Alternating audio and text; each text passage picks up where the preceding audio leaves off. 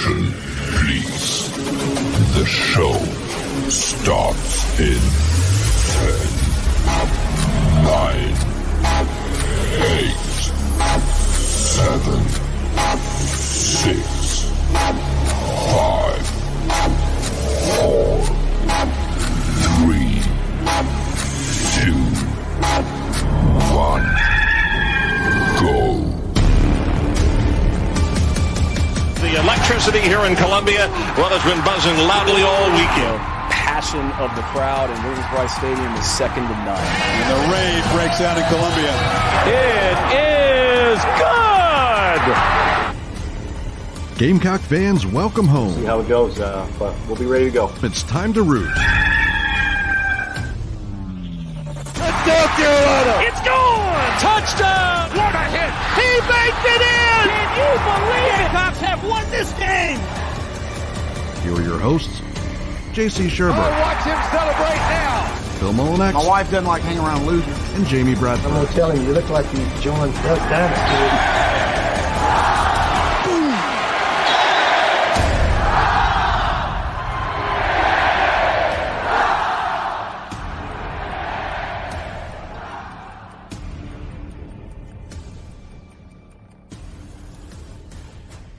Greetings and good morning, and welcome aboard Inside the Gamecocks, the show, live from the Sinorama Studios, and, of course, very proudly presented by Express Sunrooms of Columbia. I am JB. I'm back after a little bit of a vacation last week up in the mountains of North Carolina. JC and Phil, we're all here until 1 o'clock this afternoon, and it feels like we haven't been on the air in a month, because there's so much that has happened in just the last couple of days, or at least it all culminated into this week with spring practice set to begin tomorrow. Pro Day starts in an hour for Carolina football. The baseball, the SEC side of baseball season begins on Friday as South Carolina travels to Athens, Georgia. The women, no shocker here, are the top seed in the tournament. The men's bracket is out. The Hoops transfer portal is open, and a partridge in a pear tree.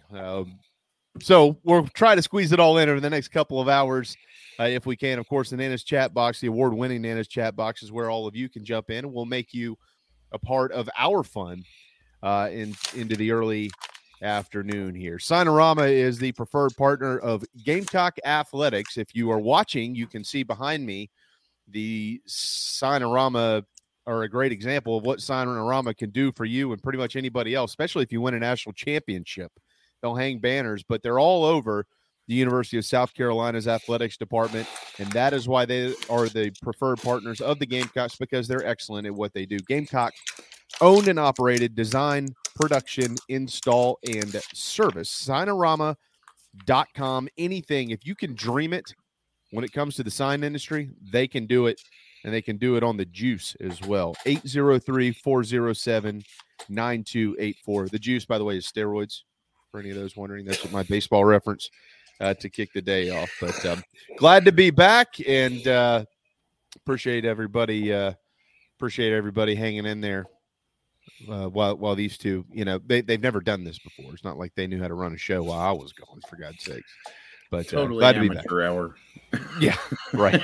Definitely amateur hour. No, we managed, and you poked your head in on Thursday, so that was good with the Mark Kingston interview. And good to see the mountain view and the beautiful Maggie Valley setting that you had there. That was amazing. But we're very blessed because our family's got a house up there, so we get to go up often, and it's certainly home away from home. There's no doubt about that. But what a week for the Gamecocks, guys. There's a lot of stuff going on. And JC, I know we have Keith Alsep coming up today at noon as well, so he'll be heavy into the basketball stuff. I'm excited. I haven't talked to y'all really at all over the last couple of days. I'm excited to pick y'all's brain on football. Because while baseball, moving up in the rankings, there's a lot of good things going on there, although I've got a number that's going to really hurt some feelings in a little bit. And what the ladies are doing, maybe some good stuff coming in the portal for men's hoops and things like that. obviously there's a lot of excitement around Carolina football. And sure. I mean, JC, how about this? Let me ask it this way. If you could describe the 2023 spring practice month or season, if you will, for Gamecock football in one word, what would you use? Do you have one word? I know you're a wordy guy, but one word. Personnel. How about you, Phil? Oh, it's interesting. I was going to use another P word, positions. I think we're all in the same group then, because I would use competition. Mm-hmm. And I'm can y'all remember a spring where there was so much known and so much unknown, however it all collided into what we think is going to be a very competitive 4 weeks of football? Not in a while, because usually, I mean, look, I'm not going to sit here and blow sunshine about every single position, because there are some question marks, namely running back and edge. I think as far as like who are the players going to be? I mean, they're thin. Let's just admit it. They're thin at those spots. That can be shored up through the portal and also through players stepping up during the spring and development and experimenting and all those things you do during the spring. But at other spots, I mean, there's more competition than maybe there has been in the past. I mean, what I like about it from just a following it standpoint, guys, is that there's positions up for grabs, but it's not like who is our number one guy going to be at a lot of spots. Yes, you have to replace Jalen Brooks, who, by the way, shockingly only ran 4.7 at the combine, but they did mention he was a long strider. I think sometimes your speed in a straight line gets overblown as a receiver, and he's big and he runs good routes, and when he wants to, he has good hands, right? He did drop a couple on his back this year, but I thought he had Jalen Brooks, on the football field. Think about how many of those slow developing reverses they ran it 3 times, and it worked all 3 times. That's not a slow guy, right? If you're taking that long, I mean that's not a slow guy. But Brooks and Van both. I felt in the bowl game that they sort of missed those guys. Then Juice Wells got banged up, so it's basically the Xavier and Nate Atkins got banged up. It's basically the Xavier Legette show. Receiver wise, and I think that hurt them. And they got one dimensional, and then they didn't have their weapons to go be one dimensional. Brooks and Van were important because you think about it, like how did Juice Wells have such a big game against Clemson and Tennessee? Because you can't double him when you've got Brooks making plays and Van making plays and Nate Atkins making plays and whoever else at tight end, Jaheim Bell making plays, whatever. But you got to find 2 guys. Is that going to be Amorian Brown? How much better can Legette get between now and next season? What about Eddie Lewis coming in from Memphis? Landon Sampson, Omega Blake, Kylie Horton, some of the walk-ons like DJ Black that they like. So that's interesting, but it's not as like it doesn't make your stomach turn because you've got a number 1 receiver sitting there at Juice Wells. Right, your number 1 guy is there, and then Xavier was probably 4, and he was 2 in the bowl game. So you got a between 4 and 2 coming back, who's I think going into his fifth year. It's Xavier Legette. You got a guy that was productive at Memphis and Rutgers coming in, and Eddie Lewis, who's also a punt returner, which is what Josh Fan was doing. So it's more of a fun, let's figure out who separates kind of situation there. Same with tight end. You lost all your guys. But Jody Wright and company completely flipped the room. Right. And so you got a guy that's been an SEC starter in Trey Knox for 2 years. You got a guy, Josh Simon, that was a Mackey Award candidate at Western Kentucky. His numbers aren't going to blow you away because they were a pure air raid offense. Now, I think he had 7 touchdowns, or one of them had 7 touchdown receptions last year. I think it may have been Knox. But they combined for like 11 touchdown receptions last year. Nick Elksness warmed my heart to the kid coming in from Florida, the tight end, warmed my heart to him saying, "Oh, I'm going to block." That's my job is to block. He's 6'6", 255 pounds. Yeah. And I think unlike more than that too. Yeah. He's kind of a. Let's just say he's fired up to play the Gators next year, right? Oh, shoot. Do you have any? What? Like, is there any context to those comments or anybody? I haven't heard anything. I don't think. I think if you look at their tight end room, Florida had just as much attrition as South Carolina. And here's the thing: in Mullen's offense, they use these tight end H-back type guys pretty effectively, and it culminated with Kyle Pitts, right? We all saw what Kyle Pitts did.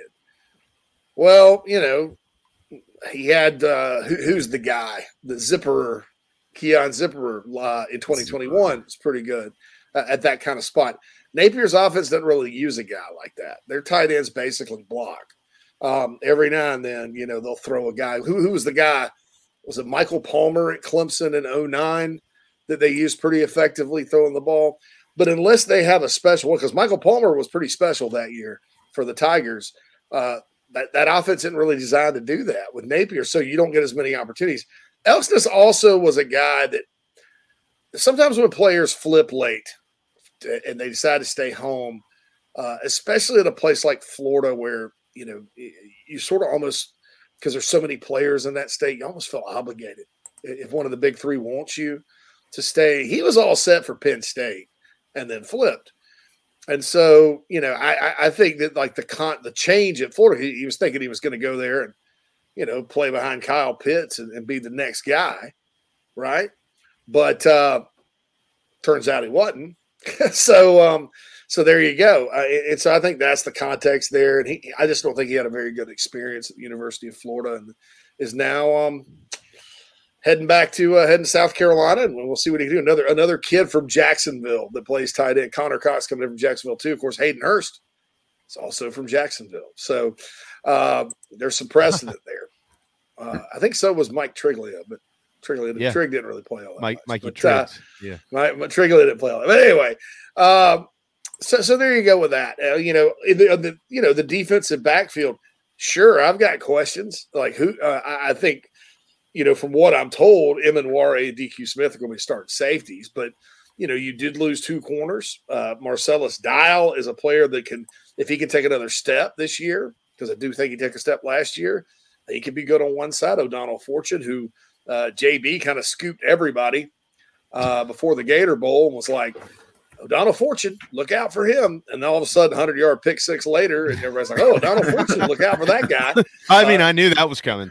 I already had the scoop on that. They were going to throw it right to him in the end zone. Yeah. You got Kawan Banks, who I think could be good. Emery Floyd ran track this year. He's a speedy guy.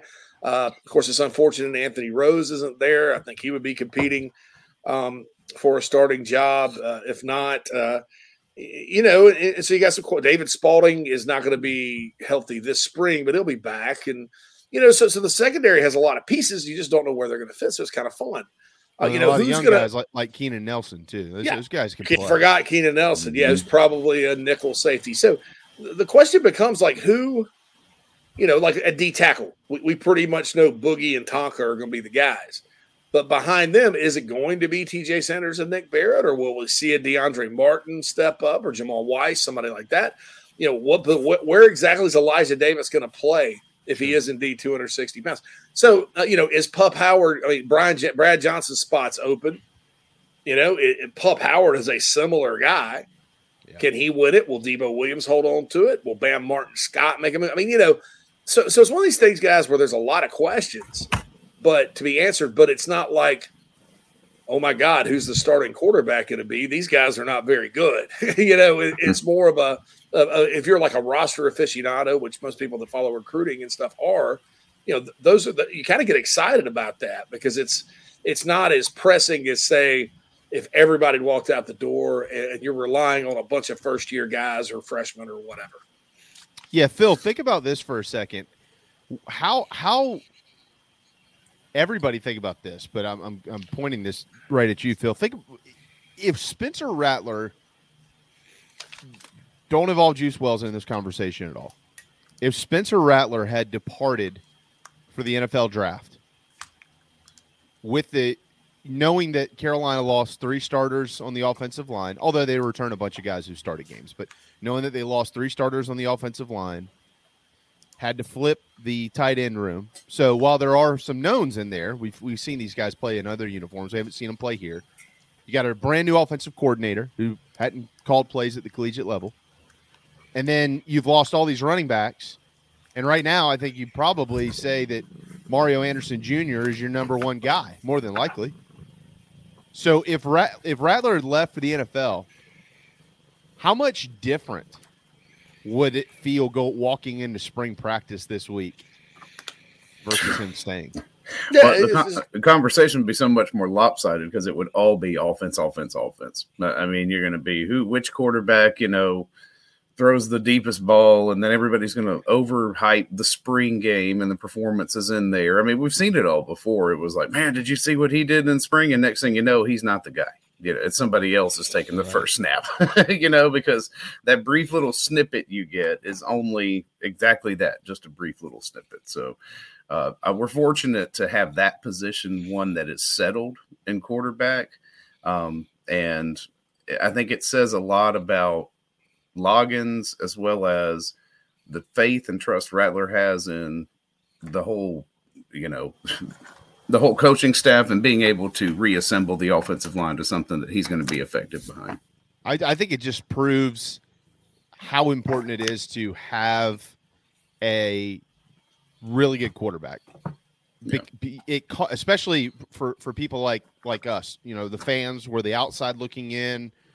I mean, sure, guys, we have some access to inside the program, but we're all still fans. We're not there every day, so we have a top-down lens, right? We're looking from the outside in, and when you walk into spring practice or you walk into fall camp and you don't have an established signal caller, there's always an extra sense of fear, maybe, kind of like JC's special teams fear. You just can't shake it. But when you come in, like when you come in with a guy like a Rattler or, your quarterback, you've got whoever you are, whatever school it is, you've got your quarterback. Yes, there are other things to talk about, like what we're going to be talking about, the depth at running back and looking to see how that group kind of performs, especially now that Lavoisier Carroll has had to medically retire from the sport of football. Watching to see the development of the offensive line, the development of the depth at receiver. We know it's at the top. What's behind it? Watching these brand new tight ends, a brand new group. None of these guys have ever played here, so we get to see all these cats come out and play. So there's a lot of newness going on, and while that is all intriguing and it's worth talking about, and it's certainly worth the comments of where I really hope we can get this guy going or that guy going. There is still a sense of calm because you have a starting quarterback, and his name's Spencer Rattler. So it just changes the whole dynamic, in my opinion, of how you view your football team and program if you've got a guy at that position. Yeah, I think that's why South Carolina's being predicted, third in the East. And I think, frankly, most people are picking Tennessee second. I think, frankly, had Hooker not gotten hurt, and because they were losing that game to Carolina anyway, that wouldn't have erased that score.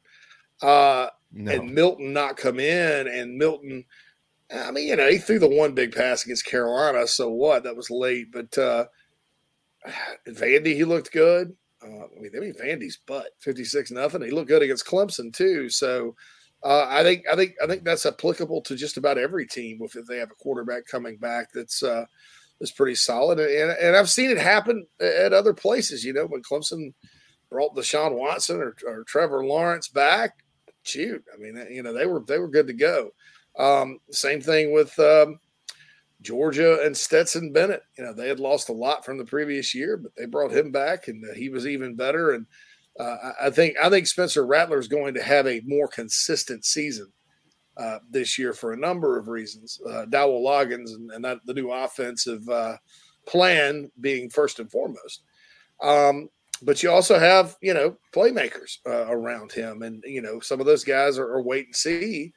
But when you got Juice Wells, and you still have Juju McDowell's there, and you mentioned the offensive line, and that's interesting because Carolina did lose 3 vets. Dylan Wanham played a lot of football around here. Jovan Gwynn has played a lot of football around here. Yeah. Who's the third? Oh, Eric Douglas Eric at Douglas, center. Yeah. Mm-hmm. I mean, he was there. He was there. He kind of 19 years. Yeah, he kind of Dr. Douglas. Him and Wonham came in Lou Holtz's first class. Yeah, he signed with the Gamecocks when Fleetwood Mac broke up the first time. Let me interrupt you real quick. Let me interrupt you real quick, JC. I'll let you finish. But Nick asked here, I wonder who are the starting 5 for O-line going into spring. Nick, JC's got a great article on the offensive lineup at thebigspur.com. Not that we're not going to talk about it, not that we don't appreciate the conversation. We'll certainly address it.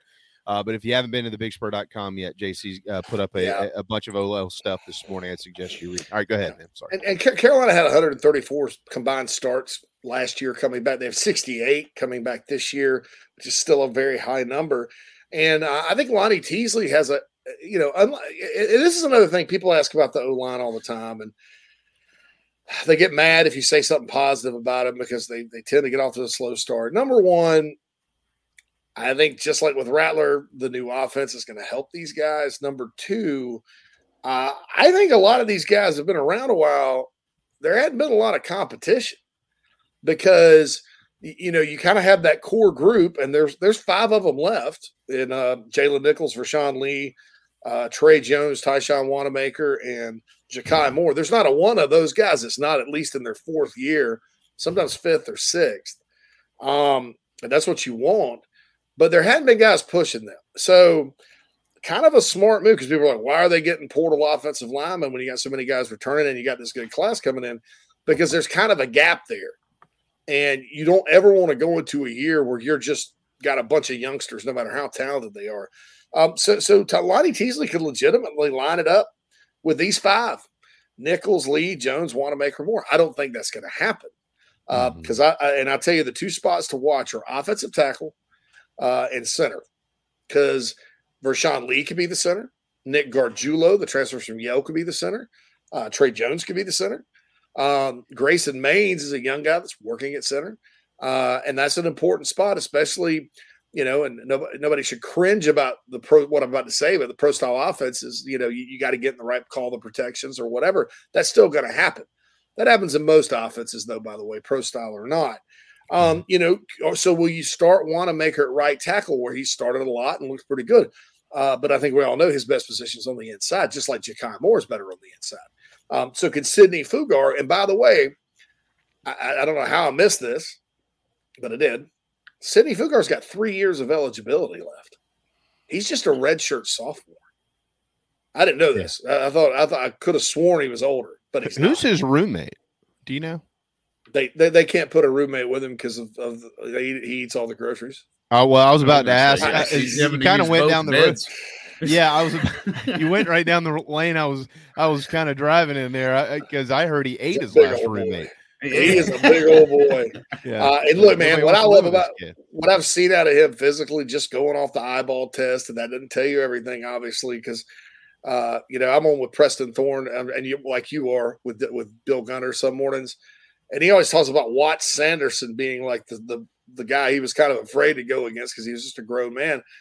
Well, Watts kind of had one productive year, and that was it, So just because you look great doesn't always mean you play great. But and that's no offense to Watts. He was just a developmental guy like a lot. But Fugar, that's going to be interesting. The other interesting part of it will take place after spring. Casey Henry is out with an injury.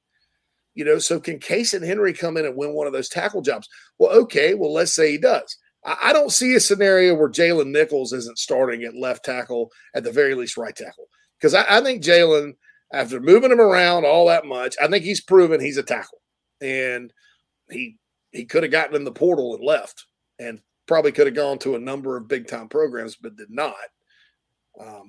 By the way, thank you, all of you, for joining Carolina Rise. That's unrelated, but just want to thank all of you for that. But Jalen, I think Jalen's penciled unrelated. But that other tackle position, is it going to be Henry? Is it going to be Fugar? Do you play Wanamaker there? And then all of a sudden you've got like a bloodbath of competition inside, because if you got Vershawn Lee, Ja'Kai Moore, Tyshawn Wanamaker, and Trey Jones all battling in there, then that's assuming, Gargiulo maybe the center, maybe not. Throw him in there too. And then John Darius Morgan's in his third year. Maybe he takes a step. So what I like about this O-line group and what Lonnie Teasley's done, and I forgot to mention Marquis Anderson's in early too. Now, he's a freshman, and a freshman offensive line take time, but hey, if he's better, he's better. Is that there's finally at least a core group behind your Wanamakers and Lees and guys that have been around for forever to push them and maximize them. Not to say they didn't work hard and develop and get better, because God knows they did. But competition makes everybody better. And, there's more competition on the O-line now than there has been previously. And I think that's a positive sign. It is 11:27 on this Monday, March the 13th. It's a pretty yucky, cloudy day out there. Reminds me of a place called Illinois. It is home to one J.C. Sherbert these days. Yeah, snowing today.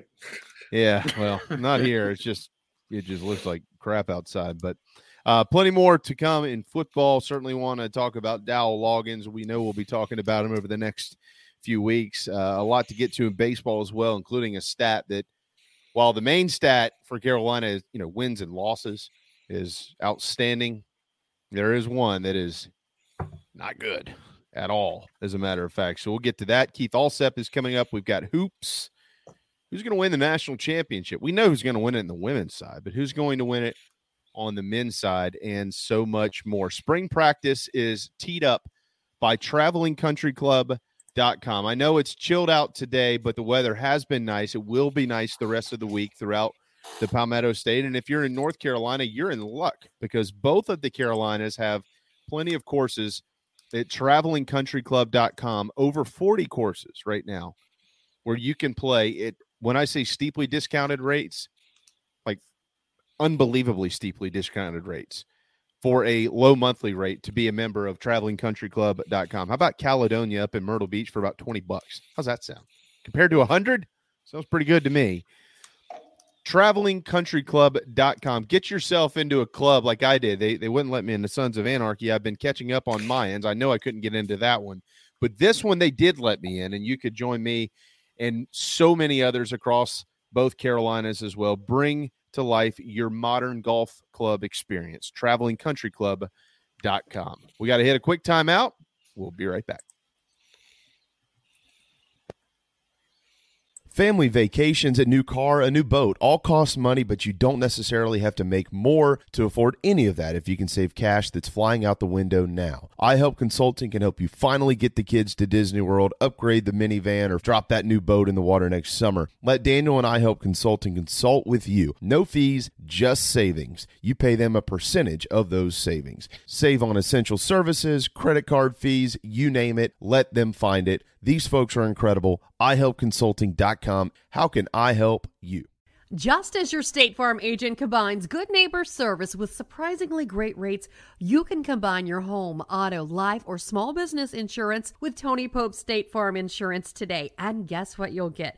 That's right, even more good neighbor service with surprisingly great rates. In fact, Tony Pope State Farm is your go-to agent anywhere in South Carolina, North Carolina, or Georgia for the service you deserve at the price you want. So try combining your home, life, auto, and or small business insurance today. Tony Pope State Farm has been in business for more than 30 years and can handle anything you need in the tri-state area. Once again, Tony Pope State Farm will help you mix and match perfectly. Call 843-851-2222 or visit TonyPope.com today. Like a good neighbor, State Farm is there. The real estate market has changed dramatically from just a year ago. Rates, supply, demand, all of your traditional factors are in a transition phase. That's why if you or someone you know are considering making a move in the low country, contact me, JB, at Coast to Coast Realty. I work with an outstanding support cast of attorneys, lenders, inspectors, insurance agents, and more, all of whom are valuable in helping find a way for you to comfortably make your real estate decision. That's right. Call me, JB, your low country real estate broadcaster. Traveling to cheer on the Gamecocks? Reserve your hotel stay with Fan Plans. Your booking supports Inside the Gamecocks and the Big Spur, plus you still earn your hotel loyalty points. Visit fanplans.com/Inside the Gamecocks. What's up, Gamecock Nation? This is Jakai Moore from the DMV, and you are listening to the show.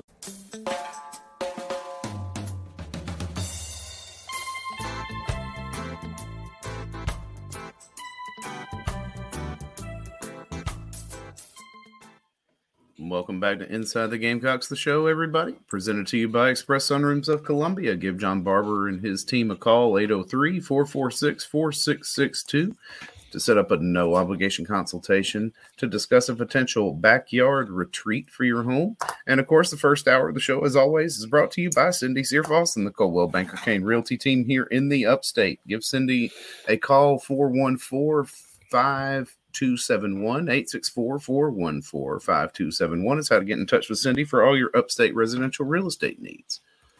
I was just looking, they've got the full roster for spring updated online. Yeah, Whittle had a couple notes about it. It wasn't the 3 suspended guys are not on there. Not listed, yeah. No. Colin Heinrich, who was a backup walk-on offensive lineman whose dad played at Carolina. He's not on there for some reason. I don't know the story on that one. But, but other than that, it just kind of looks the same. Kind of looks the same as when they updated it for spring a couple days ago. All right, ready to get in the chat box? By the way, Gamecocks are up to 16th in the D1 baseball poll. And another baseball note, the PC game's been moved up to 4 p.m. tomorrow. Judging from the way JB's dressed, I'm assuming it's a little cooler down there than it normally is. And the weather's just kind of It is. Yeah. Tomorrow. It's the week in March. I tell everybody all the time, what's the weather like down south? Beautiful. Except for there's, I said, usually February, you got these teasing days. It's like 70 or 80. And then there's that one daggum week in March. Sometimes it snows. But once you get past that, like about second round of the NCAA tournament, you know you're home free to summer. Very rarely. Yeah. Whereas up here it snowed the first April 15th I was here during the pandemic. So imagine me, first year up here, I tell time by sports and the weather. It's April 15th and there's a foot of snow on the ground. And there's no baseball or no sports. I would have Red Rob. I would have never unpacked my stuff. I'd have been like, okay, we're out of here. Hello, darkness. Anybody that wants to hop in the truck, you're free to ride. Let's go. Like on Independence Day when Will Smith's girlfriend or whatever had that big truck full of people. Yeah. Come on, we're getting out of here. We're going south where there's barbecue and sunshine. By the way, the code rules aren't like North Korea. You mentioned the Gamecocks being up to 16th. LSU stayed at 1. Tennessee moved up to 2, and Florida, Vanderbilt, and Arkansas all moved up. So now Carolina has 15 games against 5 of the top 7 teams in the nation. So they will, and they've got North Carolina. Remember, they got the midweek in Charlotte against North Carolina, who's ranked 18th. So they're going to have plenty of opportunities to, well, let's just put it this way. If you take care of business in all of those series, you'll be the number 1 team in the country. Okay. Yeah. Like, this is kind of point blank. There's really not a whole lot more to this conversation. I will say this before we get into the chat box. I was doing some numbers because Carolina, they do have the best record in college baseball. 16-1 is the best record in college baseball. And as good as everything has been, and they got PC tomorrow, a team that beat them last year, so they're going to be looking for some revenge there before they go to Athens. This is not a good number. They got to get this figured out. This is the one thing that really, to me, has been concerning. Their leadoff guys, not pinch hitters, not late game replacements, the guys who are in the lineup leading off the game. And this year they've tried out Horning, LeCroy, McGillis, and Denny. A combined 7 of 64. That is a 109 batting average with 21 strikeouts. The best of that group is Carson Horning, who's 4 of 25 on the season, and 3 of those 4 came against UMass Lowell. So they got to get that figured out. I don't know what the answer is going to be, but that's got to be concerning to Coach Kingston at this point in time. However, it's about winning games, and they certainly are doing that. Yeah, I think my money would probably be on Dylan Brewer if he keeps it up, getting that he's back. Going a little bit. Yeah. Evan Stone, I don't know. if it's realistic to think he's all of a sudden going to turn it around at the plate. But I kind of like Evan in the 9-hole, to be honest, and maybe as a late game defensive replacement if they need it. And they got Caleb Penny there now, who's done some good things. But I think Caleb probably is a second or third guy. I don't know. He's uncomfortable up there. Yeah, his swing's way too long. He's a professional hitter. I like watching him play. He's got to shorten it up. He's not comfortable up there. He's 1 of 21 with 9 strikeouts. I don't know what they're going to do, but they got to. I don't know. I don't know the answer. I still think long term Carson Horning's your leadoff guy, and you're just going to have to plug him in and let him get going there somehow, some way. But Denny, of all the guys that have been up there, Denny ain't comfortable. He is not comfortable in the leadoff spot. Nana Sports Chat Box award winning. James comes in. BJ Mack, any chance? Now this is BJ Mack is the basketball transfer from Wofford, 6'8", not Mackey. No, not Mackey. Mack. BJ Mack. The staff's met with him twice, including the whole staff the other day. I don't know. Probably reasonably good shot. He's got a lot of schools after him. NIL probably play a factor there, but he's from Charlotte. Charlotte's right down the road. Gamecocks have gotten some basketball players out of Charlotte before, and they're being very aggressive. So there's that. Xavier says morning from a rainy Twisp, Washington. So, where is Twisp, Washington? I don't know. Is that where Twilight was based? That's called Forks, I think. I don't know. Twilight, the worst ever. Let's see. Twisp, Washington. Okay. Twisp Twilight. River. The Twisp River. Let's see here. They have a house of cannabis there. Well, it's in Washington. I'm just kidding. Well, that's why you don't wear it. It's in Washington. It's in the northern central part of this. I mean, it's in the middle of nowhere. Oh my gosh. Oh wow. I've made the drive. Like, gosh, it was like 2013.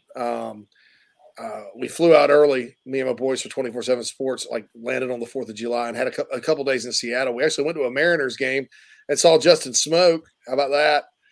So I've been to Safeco Field before, but not been to Wrigley. How about that? But that's Wrigley's kind of a running joke with me and the fiance anyway. But and then we drove out to Washington State. Now Mike Leach was in the Keys at the time, so we didn't get to meet Mike Leach. We met his staff, got to see facilities. Washington State is way the heck. It's on the and you probably know this because of that murder situation. Unfortunately, at University of Idaho. It's on the Idaho border. I mean, but you go through it, and I took like these immaculate pictures from my iPhone 4 from inside the car of all these beautiful rolling meadows and sunflowers and stuff. And you see these photographers out there taking those pictures. That's where they take the pictures for like the calendar with like the big sunflowers and meadow and all that. I didn't realize that, but it's beautiful during the summer, at least when I went out there. But it is a haul, and there is nothing. I mean, it is nothing. And so it's an interesting state because you kind of see Seattle in the mountainous kind of area around there. And then it just flattens out to this prairie, goes all the way to the Idaho border. And I actually did go to the University of Idaho and took a picture in front of their stadium, which looks like a big aluminum agricultural livestock facility. Yeah, it's called the Kibbe Dome or something. Or maybe not the Kibbe Dome, some kind of dome. But anyway. I'll tell you what, man. The University of Wyoming's football facilities. I'll put some pictures up in the background one day because we got a. There's a guy who lives here in the Low Country. When I was on ESPN, that used to listen to my show, and he heard me say one day I was going to Wyoming because I've got in-laws in Laramie, and his brother was coaching football there, and he said, "Hey, I can set you up with my brother. You want to go on a tour of the facilities?" I was like, "Sure," and they had just built this $40 million. Football facility and all this stuff. I sat in Josh Allen's locker but there we went upstairs, like in the press box.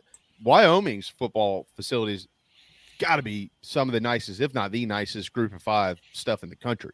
I mean, it is unbelievably beautiful. So it's just interesting. I think, but Idaho, they're FCS, right? They're not group of 5. They're FCS. Yeah, they dropped back down. They dropped down, right? No. Yeah, the Vandals. Yeah, they dropped down. They dropped down in football, right? to FCS. Yeah. Oh, gosh. Mac met with LSU. It's over. By the way, it just goes to show you, it doesn't matter if you cheat or not. Like, if you win, you'll always get a job. Will Wade's back. Like he said. Oh, yeah, McNeese State hired him, and Chris Beard got hired at Ole Miss. Yeah. So, I mean, what are we doing here? Why don't we just go to the the local pen and, hey, has anybody here ever coached basketball? Well, I have. What'd you do? I killed 3 people. You know what? You're hired. Yeah. Well, you can coach. Man. Let's get Dave Bliss from Baylor. One of his players killed another player and buried him in a field, and they covered it up. Let's just go hire him. Yeah. What's your tangential body count? All right. Well, that's good enough for us. You fit in under our, I mean, not to make light of this, but I mean, Tristan says, Tristan, of course, from a couple of painters, one of our sponsors. Good morning, Gamecocks. Yeah. You referenced comedians a good bit. Who are y'all's favorite comedians? His top 5 is Cat Williams, Kevin Hart, Mark Normand, Theo Vaughn, and Shane Gillis. And I wrote mine down. Eddie Murphy. Right here. Eddie Murphy's tied down there, kind of at the. Like old school Eddie Murphy? Old school Eddie Murphy would definitely be up there. Ron White's probably my number 1. Yeah. Cat Williams would be my top 5. Jim Jeffries, Rodney Carrington, and then old school type Eddie Murphy stuff is really funny. I mean, there's more. I sort of not everybody likes Jim Gaffigan. I like Jim Gaffigan. Gaffigan's funny, yeah. Mm-hmm. I like Henry Cho. Ron White's delivery is just irreplaceable, man. It is. He retired. Like, this is allegedly his last tour. We'll see how long that stays in place. But he got out. But, all those guys I think are pretty funny. I'll tell you who does a funny stand-up you wouldn't think of. It was Tim Allen. Yeah. And I once had the pleasure of seeing Joan Rivers do stand-up. Ex-wife taught me into it because she liked that Fashion Police show on E. Remember that torture that we all had to live through? Those of us that, so we're in Vegas and she's like, Joan Rivers. And I'm like, all right. And you walk in, the whole theater's pink and you're like, oh God. Mm-hmm. And she is hilarious. She unfortunately died after having plastic surgery, which is weird, but, or just like how she was meant to go out. I don't know, but, hilarious. I mean, like she goes on and on. She's like, she keeps saying, I'm going to get to the show here in a second, but she goes off on all these tangents. She was funny. So I like stand-up comedy. If I could ever have more discipline, I could probably piece together something that at least would make some people laugh. But because people ask me about that sometimes, hopefully. And no, Anthony Rose is not back. I know he tweeted something that said he's back. I think he's not. He's not back. Yeah. I did see. Thanks, Brian. Yeah, we love Maggie. We're up there all the time. We love it. And Maggie, I was just sitting here. No doubt about that. 3 of my top 5 comedians are dead, or should we just pick live ones? Well, I mean, they can still make you laugh if they're not around anymore. True. So I'm like, I was just looking at this. It's like, this is so terrible. George Carlin and Robin. Yeah, Pryor, Carlin, Robin Williams, Richard Pryor. Yeah, if you want to get into it, I mean, I just kind of was thinking. I'm going all recently retired. Yeah, we could do this for a while. Who's a chance to maybe have a special on Netflix coming out, But yeah, Richard Pryor, George Carlin. I mean, those are legends, though.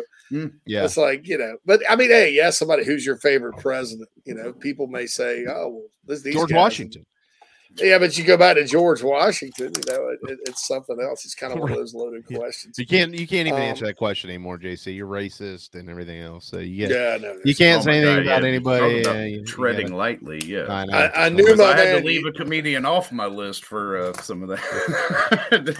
I knew my man U-Haul would come through. Idaho does play in the Kibby Dome. So Kibby Dome, right? Kibby, yeah, that's the Kibby Dome.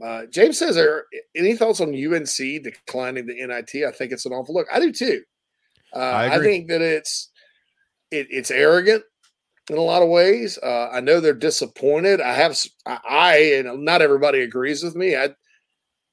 I think the ACC sort of got screwed a little bit by the way they pick the NCAA tournament these days, and I don't like it. Did Clemson get screwed? Clemson. I thought Clemson got screwed. I'll be honest. I think not that Gamecock fans should not take joy in essentially knocking them out. Yeah, but that game was what? That was before they played the football. It was in November, man. I mean, it was the second game of the year. And that's the thing with the net and how they do it now. They'll count those games in November against you. Mm-hmm. And I think if you want to count the whole schedule, fine. Move the damn schedule back. There's too much. Like there's about 8 schools that care at that point for basketball, and that's it. If you're also play football, man, that's football season. You look at some of these teams that end up being really good teams, and shoot, man, they're like it's football season. There's like 20 people in the arena.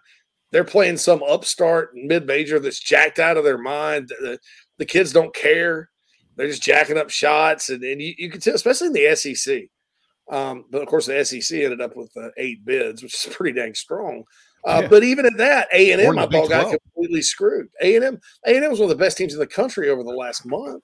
Yeah, that was the one that stuck out to me. I was like, 7 seed, finishing second in the SEC. Like everybody's talking about the SEC being the second best league in the country to the Big 12. They get more bids than the Big 12, but yet the second best team in the league isn't any better than a 7 seed. I mean, had they shown better in the conference title game yesterday, would that have made a difference? I don't think so.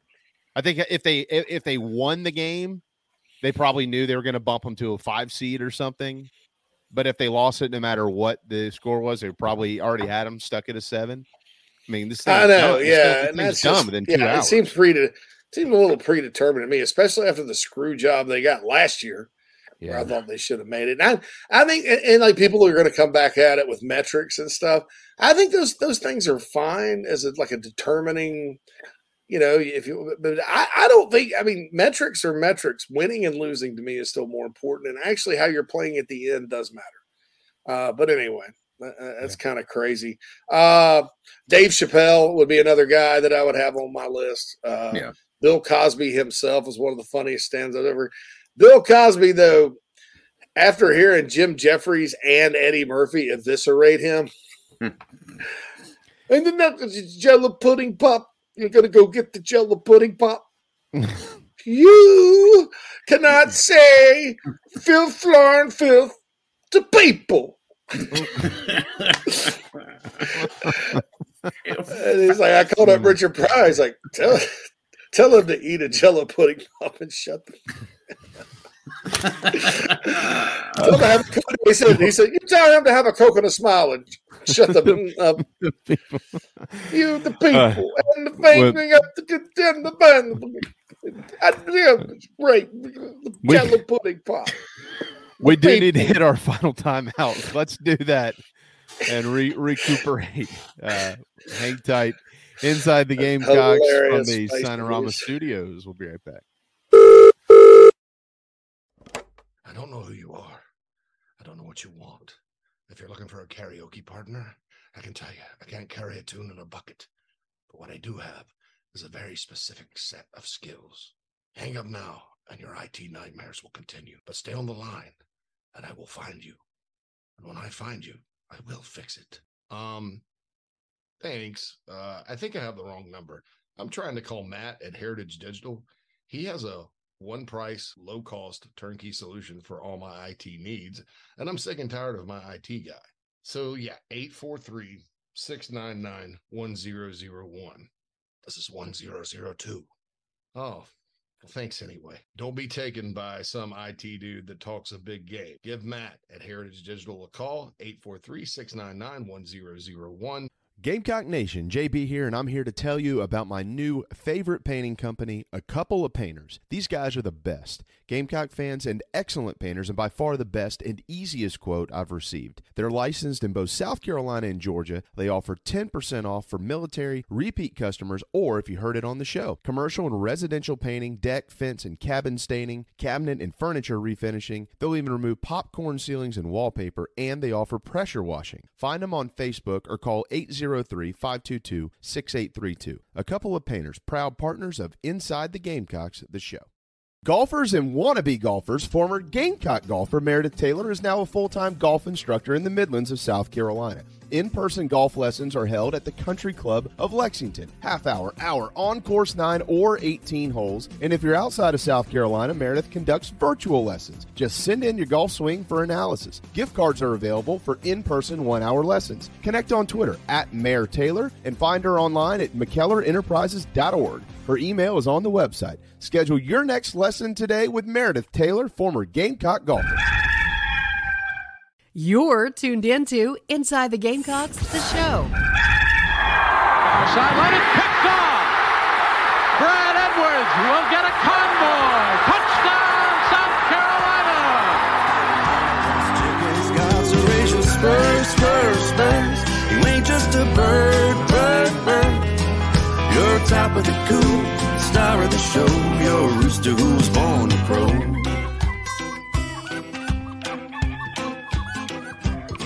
Well, I bet you wonder when you win or lost a step or two. Fell down the pecking order. Welcome back to Inside the Gamecocks, the show, everybody. Here we are, final segment of the first hour. Of course, brought to you by Cindy Searfoss, Coldwell Banker Kane Realty, 414-5271, 864-414-5271 to get in touch with Cindy. And Express Sunrooms sponsors the show. John B. at expresssunrooms.com. Shoot them an email and see how they can bring some more sunshine into your life this summer. I looking at the bracket. By the way, y'all get the email I sent you with the tip times and the yours had all the times on it. Mm-hmm. Yeah. But looking at the bracket this morning and looking at it again, like y'all mentioned the net ranking. So Clemson's 60th in the net rankings, which isn't end all be all. But you hear most when they interview the committee, and the committee kind of gives their, why'd you do this? Why'd you do that? Whatever it is, they always lump quad 1 and quad 2 together. You ever notice that? And so when you look at Clemson, 7 and 6 combined, quad 1, quad 2. Clemson's bugaboo, while they had 16 wins in quad 3 and quad 4, they had 4 losses in quad 3 and quad 4, and 2 of those were quad 4 losses. South Carolina, Loyola, Louisville, those are bad losses. So I get it. But then, that you bring in something interesting here. Like, think about Mike Boynton's Oklahoma State team. So they're 43rd in the net rankings, right? They didn't get in because apparently they lost too many games. But they were only 18 and 15, maybe a win or two shy of the tournament. However, of the 15 losses, 12 of those were quad 1. They played 18 quad 1 games. And then you add that to quad 2, they played 24 quad 1 and quad 2 games, and their record was 10 and 14. So, you know what I mean? Like, I don't really understand a lot of it. I guess, these teams would get in if there weren't automatic bids from every league in the country, obviously. But, like, it's just hard for me to understand how a team like Oklahoma State maybe doesn't get into the – it's about winning the games. I get it. Like, you got to win games. But they also played 18 games. And then you got a team like Oral Roberts who, while they won 30 games this year, they had one quad 1 or quad 2 victory. Like, it's crazy. Well, I mean, yeah, and that's my point. And, Oklahoma State got screwed last year, too, with the BS probation. Brett McMurphy, who, by the way, really good reporter, but definitely loves him some Oklahoma State. I think that's where he went to school. He pointed out that Oklahoma State got screwed 2 years in a row by the NCAA. So I got that. And, and look, we can debate this all day. By the way, Krager started a bracket challenge for the show. Oh, nice. I just sent the email to Jamie and Phil. I've already signed up. Phil, if we could put that in the chat box. Craig, how much do we win if we win? We're just playing for Tim. I'll tell you what, I'll put up the prize. I'll put up a nice prize, right? Prize pack. Watch Clint win again. This isn't something like you're quick on the draw to answer, though. It'll be a nice prize pack. I'll get some stuff from Meredith and send you some stuff, and maybe even throw in a little gift card or something for the winner. How about that? To somewhere. So We'll see. But yeah, if you guys join up and play, we'll update it, and we'll make fun of everybody who's losing, which will probably be me. Because I'll fill out my bracket, then I'll go back and forth because I like to do each individual game and do parlays and stuff. And I'll change my mind 3 times between now and the day. So yeah, I will say I screwed my trip up to the mountains. I was texting with my buddy on Friday, who his in-laws own the house right below where my family's house is. And he said, "You want to come back up this coming week?" And I was like, "No, I can't." He said, "Well, we're going to go up and spend Thursday and Friday at the casino for March Madness." Oh, yeah, that's so much fun, dude. I've been to Vegas before. We went like 3 years in a row. Me and my buddies from my lifelong buddies, I call them.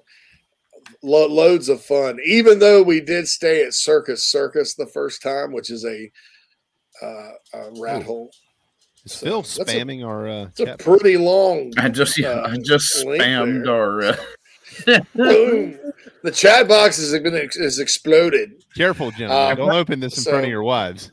Email, send us an email to insidethegamecocks@gmail.com and we'll make sure to get you hooked up there. If you don't catch it there, but encourage everybody to join, and there will be a prize. I was told there'd be punch and pie. There will be punch and pie. So okay. I'm sorry, I'm quoting South Park today. But anyway, punch and pie. Yeah. I know we're at the end here. I did want to squeeze this in because somebody earlier I mentioned that I was watching Mayans. Hold on, who said that? And they said they couldn't. I think it might have been 76. He said he couldn't get into Mayans. I couldn't either. After Sons of Anarchy, I tried to watch Mayans, and after like the first 6 or 7 episodes, I shut it down because you can't recreate Sons of Anarchy, and they weren't trying to. But then I kept hearing you got it. Just trust us. All right. Well, now I'm halfway through or almost to the end of season 2. Put it this way. Sons of Anarchy's back in the picture. And I'm glad I got back on board. Mayans is worth it. You got to stick through season 1. There you go. So a lot of shows are like that. Stick through season 1. It will be fun. Yeah. Really, sometimes it's the first episode. Clint's picking Texas or Arizona to win. I'm going to give you my dark horse to make the Final Four. When we come back. That's called a teaser? Teaser. Mm-hmm. I'm going to say Tennessee. Oh. Because we got to break down the women's bracket with Keith. So we do. Tennessee, the Vols. I bet Keith has a dark horse. Or 2. Keep an eye on Penn State, man. Boy, they're fun to watch in that Big Ten tournament. Coach is a candidate at Notre Dame to take that job. Hour 1 in the books. Keith Allsep coming up on Inside the Gamecocks, the show. What's up, Gamecock fans? This is Pitcher Noah Hall. If you want some delicious food for your event, I suggest visiting nanasporch.com today to find out what they all have to offer. It's really good Southern cuisine based out of Charlotte, my hometown. I hope you guys go check it out. Go Cox and go Nanas. Are you looking to buy a new home? Kevin O'Connell with Union Home Mortgage is a local mortgage expert and Gamecocks fan servicing North and South Carolina. Whether you're buying a home, building your dream home with new construction, or turning your equity into cash, UHM's world-class service will ensure you find the perfect mortgage to achieve your home ownership goals. Call Kevin at 803-906-0244 or visit UHM.com today. Union Home Mortgage is an equal housing lender. NMLS 2229, LONMLS 1772182. Electric Bikes of Charleston offers the most fun you'll ever have on two wheels. The home of Oventon, Velotric, Magnum Bikes, and more, they sell to consumers all across the state and offer outstanding warranties and service after the sale. Their electric bikes are equipped with 5 levels of pedal assist plus a throttle, so you can ride longer, handle the heat better, but still get great exercise. Bikes are available for all ages and sizes. Visit electricbikescharleston.com or stop into their store in Mount Pleasant if you're in the Lowcountry. Electric Bikes of Charleston, powering Inside the Gamecocks, the show. Hot skillet with a little oil.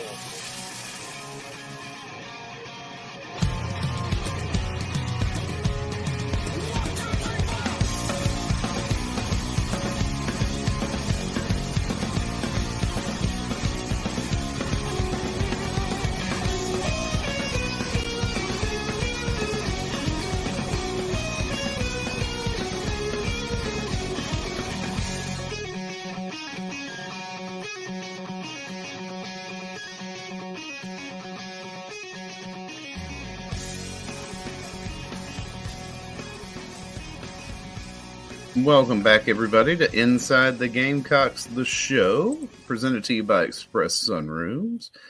803-446-4662 is how to get in touch with John Barber and his team down there to talk about a potential patio or porch enclosure for you.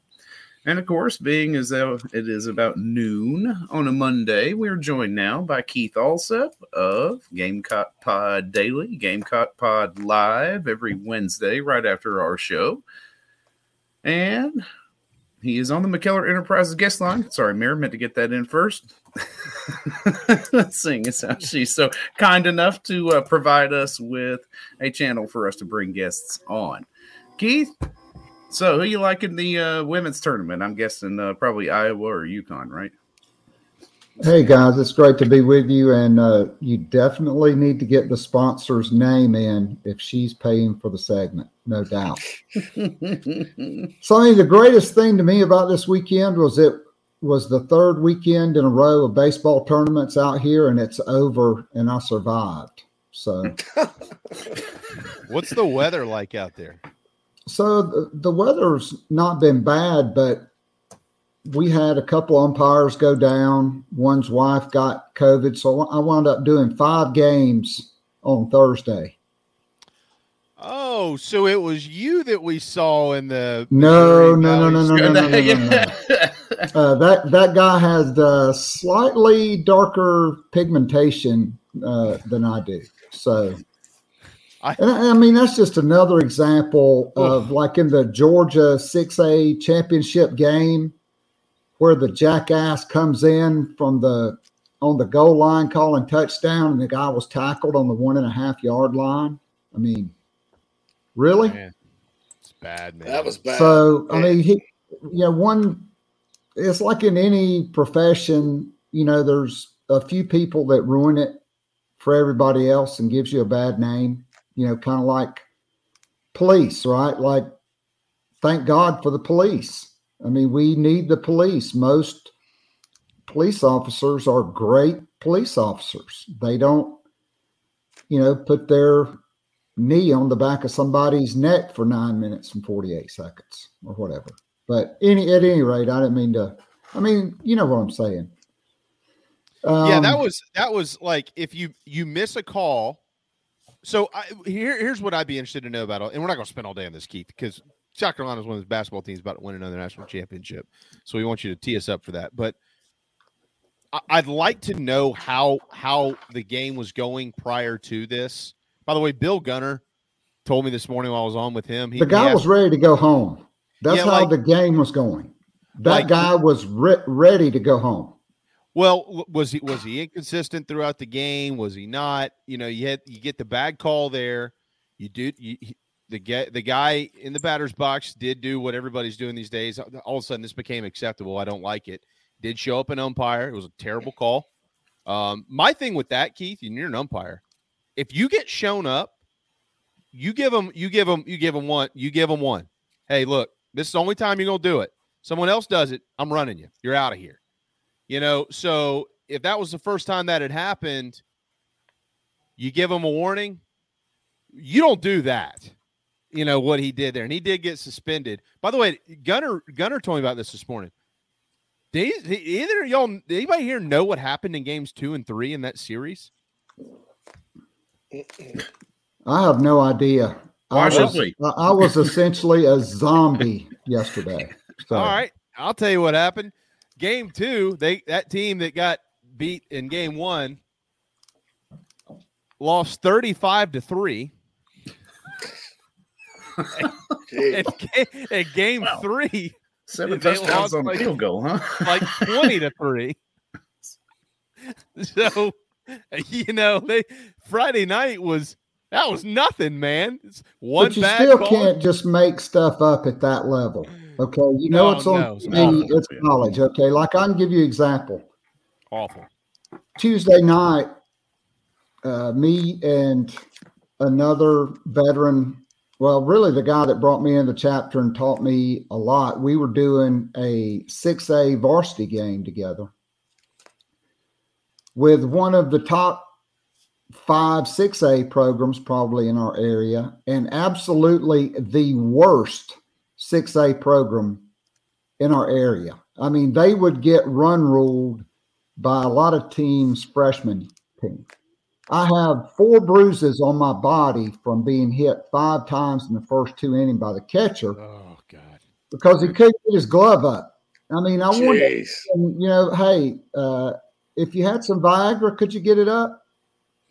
I mean, at least I ain't hit in the face 3 times like I did in the TAPS private school tournament. But anyway, so none of their pitchers can even come close to getting it over the strike zone. It's like 14-0, and the other team is giving up outs. Like they have the bases loaded with 1 out, and they just send the runner home. He stops so the catcher can pick up the ball and come back and tag him out, and then throw to third base and get the guy who's standing 3 feet off the third base bag just to get out of an inning. And that wasn't even the 5th inning. The 5th inning, I basically had to make up something to get out of it. But that's high school baseball, and nobody wants to be there on a school night until after midnight, and that was what was going to happen if you had a regular strike zone. And so it happens, but you can't do that in college. I mean, you just can't. No. I mean, if it's a borderline pitch or a banger on the bases and, you're nuancing to try to mercifully in the game, but you just can't do that in college. So on a broader note, I will say Friday I was in a tournament that had 3 of the top 10 teams in the state of Texas, and the number 1 catching prospect in America, Blake Mitchell, no relation to our Blake Mitchell. His team is Sinton, Sinton, Sinton High School. They're from down in the Rio Grande Valley. They came up to Dripping Springs, which is just south of Austin. This guy committed to LSU when he was a sophomore, but he will be a millionaire in June. He is the number 1 rated catcher in America, and I've never seen a guy with a hose like that dude. I mean, he only frames the pitches that you need to frame, and he can throw anybody out at any time. Don't be sleeping. I mean, this guy, Blake Mitchell, Sinton High School, they're the 4A reigning state champs. They'll win it again this year. They are loaded. Yeah, I just pulled him up, actually. Catcher, right-handed pitcher, shortstop. So he's a catcher. Yeah. Bats left. Throws right. Somebody on an interstate. What was that? Keith is preparing for takeoff. It's not from the house. There's no grass to be cut here. Is somebody live from I. It's not in my house. I don't know what that is. I don't know what that was. Hold on. No, it's coming. I muted Keith. It's coming from his. Keith, does your computer have a box fan on its processor? No, not that I'm aware. That was one of those weird things. All right. So, Keith, the women's tournament bracket's out. Obviously, we kind of waited to discuss it to get you on here. I'm sure you have some thoughts. Just looking at it, I was kind of surprised Stanford's on the same side of the bracket as Carolina. I think it's a relatively challenging regional with Notre Dame and Maryland and UCLA. The Gamecocks have to go through them, obviously, maybe as long as they make it there. But your thoughts on that and how the selection committee performed. One thing I did not like was LSU dropping to a 3. I know they hadn't played anybody, but I sort of thought they deserved at least a 2. But your thoughts? I didn't really think they deserved a 2 because they got beat by the only decent teams they played. I mean, we talked about that non-conference schedule. They got drilled by South Carolina, and then they got beat by Tennessee in a rematch that went to overtime in the SEC tournament. I'm astounded that Stanford is a 1 seed. I really didn't think they deserved it. I would have given it to Iowa, probably because they beat Indiana, even if it was at Iowa, who is the number 2 overall seed. I think Stanford got it basically off their reputation and the talent on their roster. And I also thought South Carolina got the most difficult 2 seed. Like Iowa is a 2 seed, so I guess it's the second toughest 2 seed in Maryland. Notre Dame is a great mystery because of Olivia Miles. She was injured. I think it's either in the first round of the ACC tournament or maybe it was the last regular season game. She's very questionable for the NCAA tournament. And then, you got UCLA, who you played one time before already. They stuck them as the 4 in your regional. I didn't really understand that. But I think, Maryland and Notre Dame, if Olivia Miles is healthy, that's really a hell of a game. And, on the other side, I think I'm picking NC State to beat LSU in the second round. Keith, I heard something interesting yesterday. I'm sorry, they would not play in the second round. I didn't have it pulled all the way down. NC State and Utah. So yeah, I'm picking NC State to beat Utah in the second round. I'm just not a believer in all of these Pac-12 schools that have been beaten up on each other. So let me ask you this, because one of those Pac-12 schools, as you just mentioned, is UCLA, whom South Carolina could see, and as it's set up right now, more than likely will see in the Sweet 16 up in Greenville. All right, so that'd be the second time that they'd see the Bruins this year. And then, of course, if they can clear that hurdle, there's a chance that they'll see Maryland in the Elite Eight with a chance to go to the Final Four, which would, as we know, be the second time they saw the Terps, whom they beat earlier in the season by 25 points. But last night in coverage of the women's bracket, I want to say it might have been Carolyn Peck that made this comment. If it wasn't, oh, no, I think it was Andrea Carter. And she mentioned that generally when the Gamecocks get a second look at a team, it's even worse for that team the second time through. Would you agree with that? And how would you compare where UCLA and Maryland are now compared to where they were when Carolina played them? So in the regular season, I would definitely agree with that.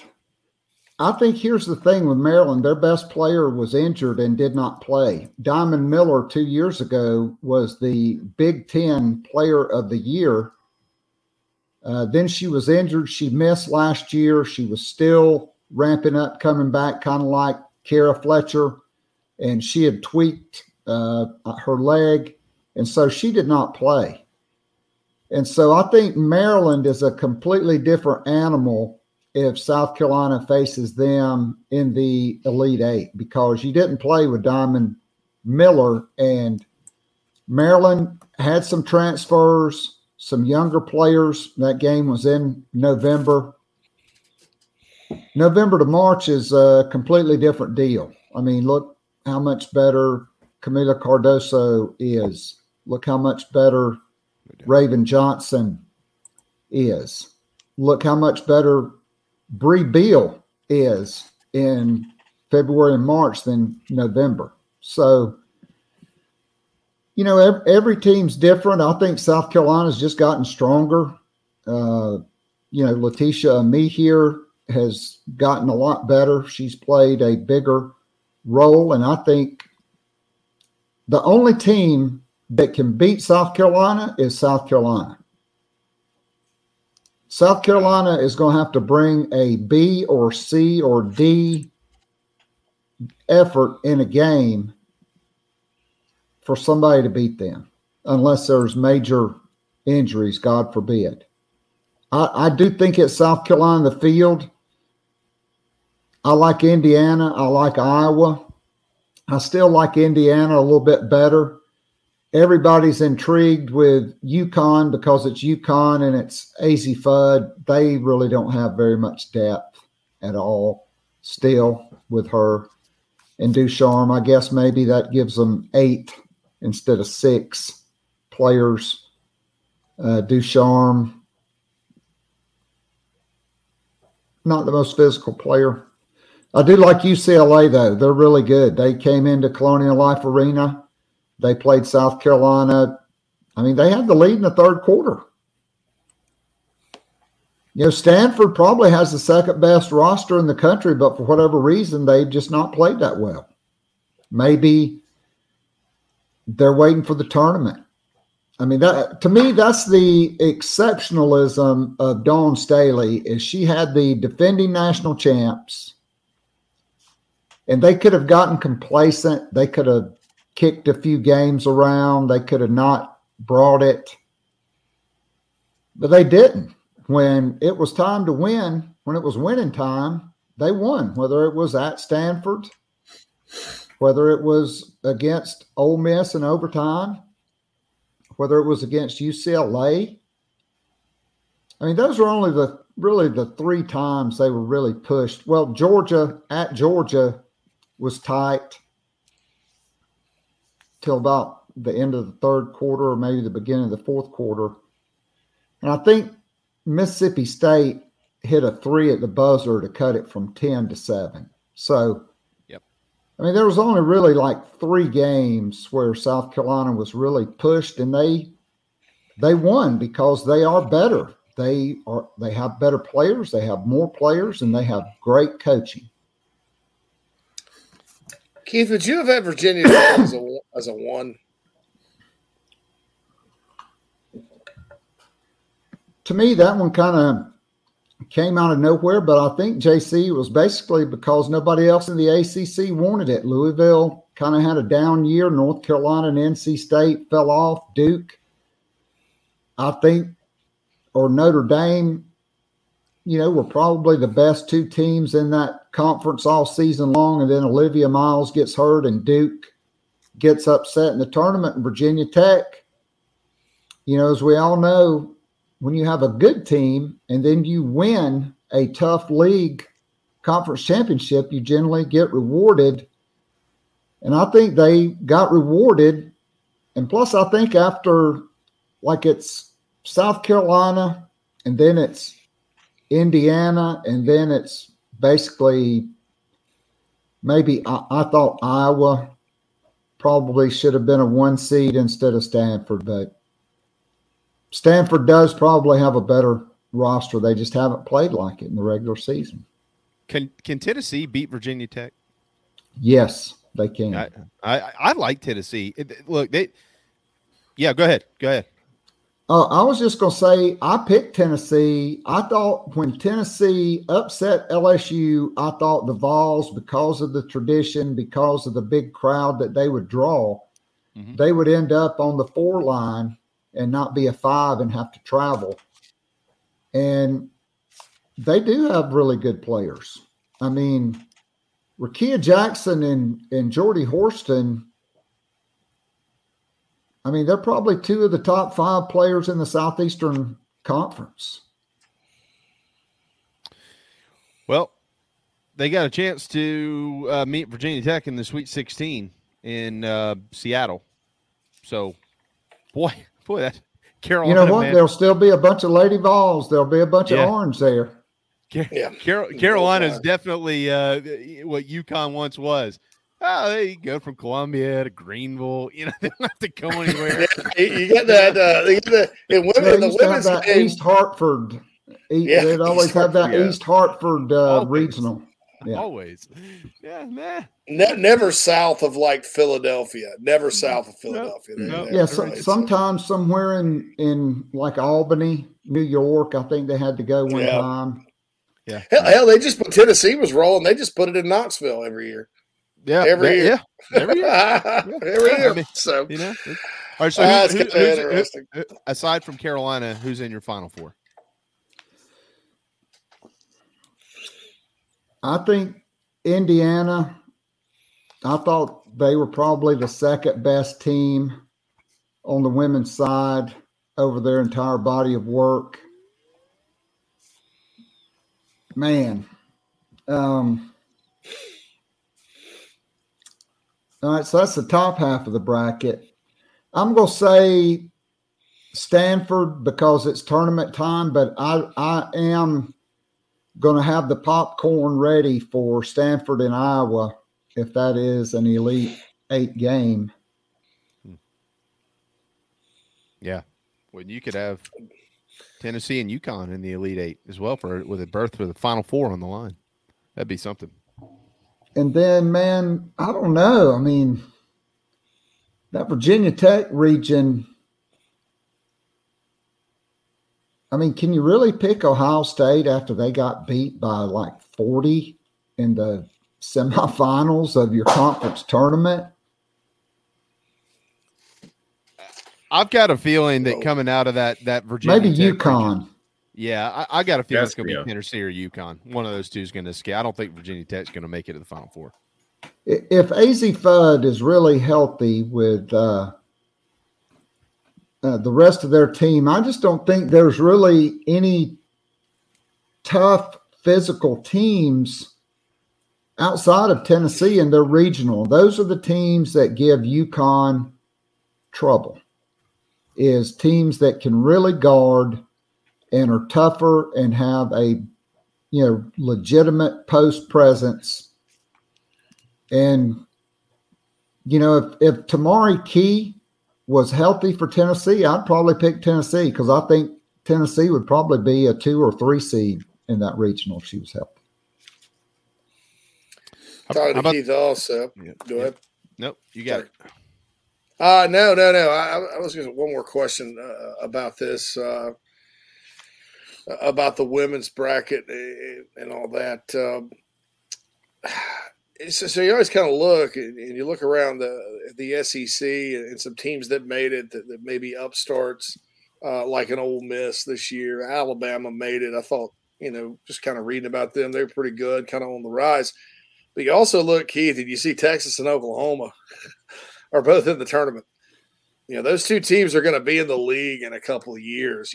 Kind of just talk about their impact women's basketball wise and all that. I know on the men's side that they're coming from what I consider to be right now the best conference in the country in the Big 12. But both the Horns and the Sooners have long storied histories in the women's game, and just kind of speak to that and what kind of a bloodbath this league may become even more here in a couple of years. I mean, JC, just as the Big 12 may have been the best men's league in the country, I think it was the worst women's league in the country. Gotcha. Honestly, the American Athletic in women's basketball is better overall than the Big 12. I mean, it's just really down with Mulkey leaving Baylor. It's Texas, Oklahoma, and everybody. I mean, Iowa State is a solid program, very fundamentally sound, just not very athletic. They will have one of the best players in the tournament in Ashley Jones, Joens is how she spells her name. I'm just not a big believer in that league, and I think if South Carolina gets Texas or Oklahoma, they're going to slaughter either one of them. I think they're going to do that to everybody that they play. I mean, golly, I hope I don't jinx them, but I don't think they're the best team in the tournament, and they turn it up a notch every time they're in this thing. And there's a group of girls here. This is the last chance to play at South Carolina. I don't see any way that they're. It's going to be rough for the first couple of rounds for whoever runs into the Gamecocks. We know that 2:00 on Friday, Norfolk State will get the first crack at it. And Keith, I don't know if Norfolk State will score 30 points in the game, to be honest with you. They showed them, and they were all jumping up and down. And my thought was, congratulations, you're getting ready to get beat by 70. Yeah, it's going to be a disaster. This is going to be a disaster. I mean, like Howard last year. Yeah, I think did they have over 6 points at halftime? I don't even think they did. What did they have? 4? Wasn't it 4 points at halftime or something? Yeah, I think it was 4. Yeah, it was something awful, and you know it's going to happen again. And that's what I love is everybody's like, "Oh, it's defense versus defense." I was like, "No, you're about to see a clinic in what defense looks like against a lesser opponent here." Yeah, I mean, South Carolina. I mean, look, they really get better when they bring in, when they sub and they bring in Cardoso to play with Boston, and then you have LA out there as well. I mean, South Carolina will have to beat South Carolina. I do think Stanford has the roster to compete. That will definitely be a compelling semifinal. And then if you get Indiana and South Carolina, I mean, look, it's not the best 2 out of 3, or like in the NBA, every playoff series is 4 out of 7. Mm-hmm. I mean, if you just took like the top, I don't know, ever how many like make the playoffs in the NBA and play best of 5 in the first round and then best of 7, South Carolina would definitely win. But I mean, in a tournament with one game, anything can happen, except we know this: North Carolina ain't going to be playing in the men's tournament. First time ever a team that played for the national championship and was preseason number 1 never made the tournament. And hello, Brad Brownell. Welcome back to the NIT, courtesy of Lamont Paris and the Gamecocks. Gamecocks knocked Clemson out of the college football playoff and out of the NCAA tournament. And we beat them in baseball 2 out of 3 also. Been a heck of a year. Slaughtered them in women's basketball. Yeah. Their women actually beat Virginia Tech earlier this year. Clemson's did. That was one of Virginia Tech's 4 losses. That's why I was kind of just looking at it. So the guy at Virginia Tech is the first African-American coach to win the Atlantic Coast Conference.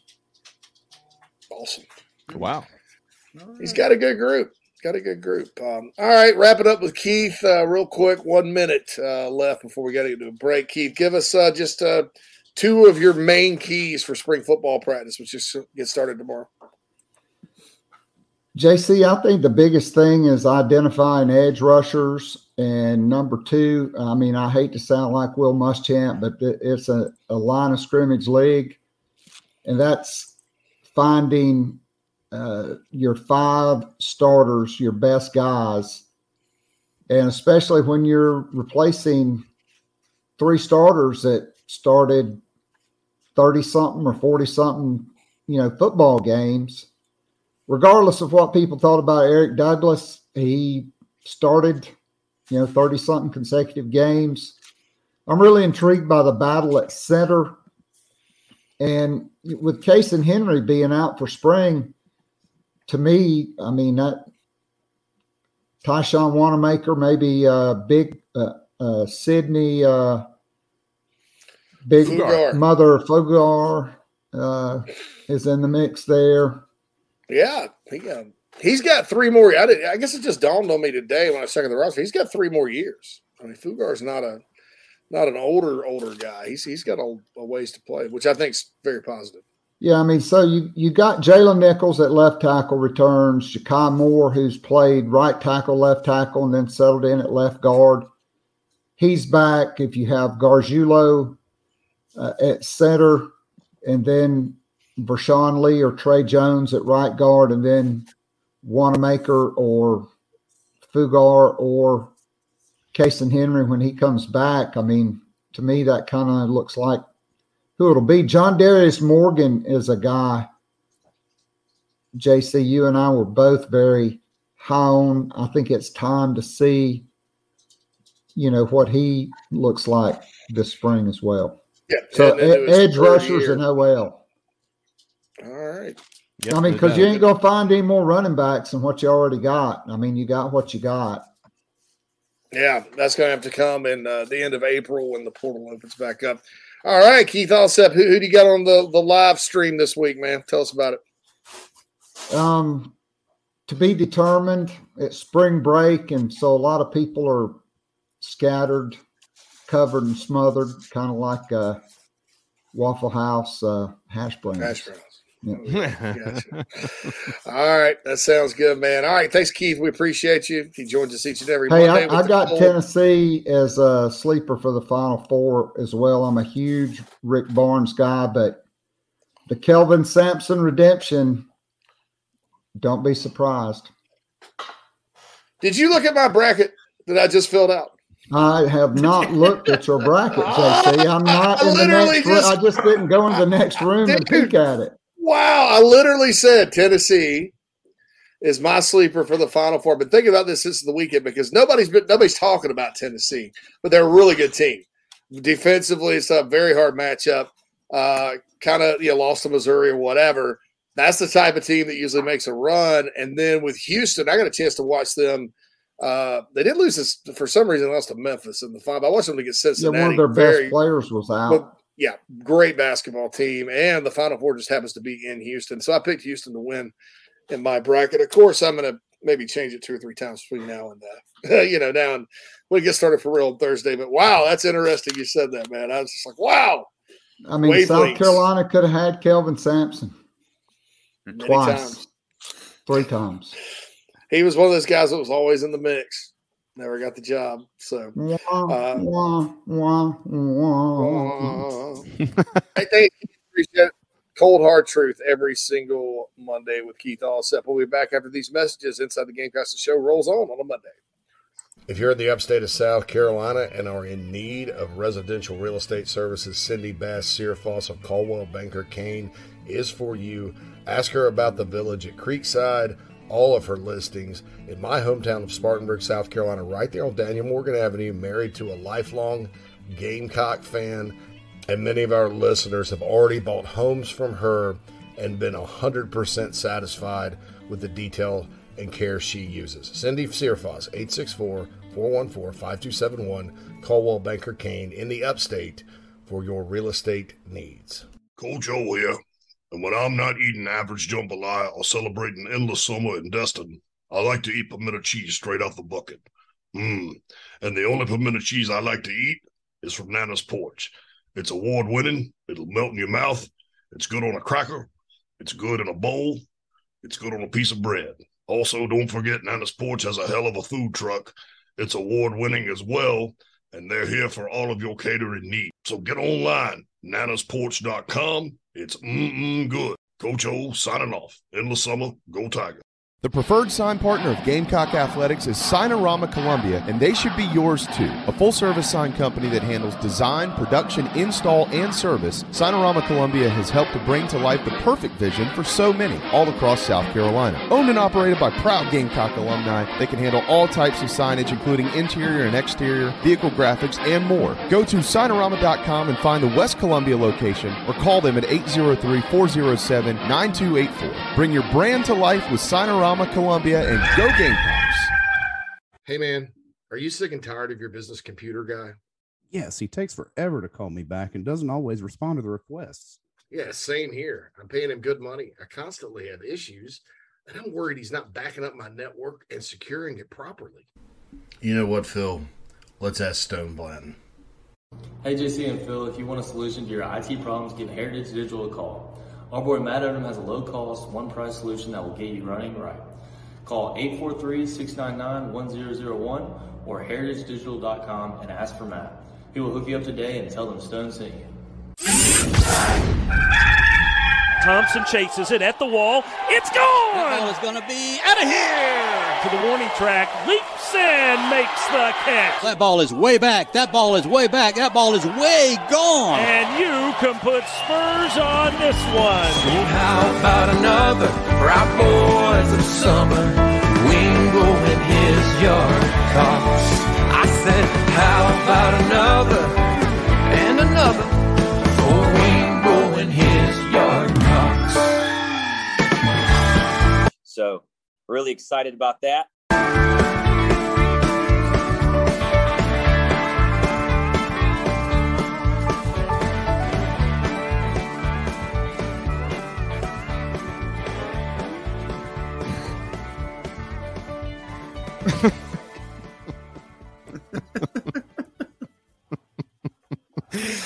Dude, I one of my favorite things is joking with Scott Wingo because he is so easy to get. I'm glad we can have some fun at his expense around here. I love that rejoin. I like that song. It's catchy. We got Patrick Davis. We got Michael Haney music teed up every day. Right? Patrick, I think Patrick will be on either end of this week or early next week, because next Friday is his show in Charleston. If you're in the Low Country, the 24th, that Friday night at the Riviera, go to PatrickDavisMusic.com, get your tickets, because it will sell out. And it is, if you've never seen him, and it's not just Big Old Cock. Like, that's not the only song he's got, like he's written hits for everybody. And really talented guy. His albums and when he's up there with the Midnight Choir, it is just it's one of my favorite shows. I'm an Eric Church guy. I'm not saying this because he's a friend. None of that. It's just an outstanding show. So hopefully anybody in the Low Country will get their tickets for March 24th. Sweet. Let me real quick here. Oh shoot. No, I got it. There it is. I got it. It's good. Everybody calm down. I got it. The first four tomorrow night, for anybody that hadn't looked at it yet, 6:40 on True TV. It's the 16 matchup, Southeast Missouri State and Texas A&M Corpus Christi. I tell you what, that 9-10 tip tomorrow night is interesting, isn't it, guys? In Dayton, with 11th seeded Pitt and 11th seeded Mississippi State. Didn't they play in a bowl game a couple of years ago, or am I the Birmingham Bowl one year? I don't know. That seems like one of those Birmingham Bowl matchups. So I'm not sure. So my question to you, by the way, all four play-in games have John Rothstein on the call as well, who just I just can only take so much, but that's me. So is the first four the official start of the tournament for you two, or is it not? That's not when we flew out to Vegas. Well, we flew in Wednesday night, so there are games Wednesday night, but it's Thursday for me, man. And this year it's Friday or Thursday evening, because I've got a lot to do this week, and so but I do have an appointment after we wrap this puppy up on Friday to go hang out with my boys that I hang out with every year up here to celebrate at least Friday. Last year, Nat got off of work for it, So we rock and rolled like Thursday and Friday. But we got to Disney next week, so we couldn't swing it. Around 10:30 on Friday morning, Phil, we're gonna get a text. Hey guys, I've got an appointment coming up. I'm not gonna be able to make it today. Oh, yeah, I hear you. All right, well, we'll just be here doing our thing. Yeah, just send a reply text back saying take the points. Yeah, we yeah, sure you do. Yeah. By the way, I've got my money on West Virginia. Our coverage of March Madness, we can say that because it's our coverage of March Madness, is powered by Electric Bikes of Charleston. ElectricBikesCharleston.com, powering the state of South Carolina up to 28 miles per hour when you're in pedal assist mode. Can you believe that? 28 miles per hour from the beach to the mountains, where I just was this weekend. Well, it actually would have been nice to have one of these going around Lake Junaluska the other day. I was walking the hills with my little girls on their bikes. I'm walking them up the damn hills. I was like, oh, my God.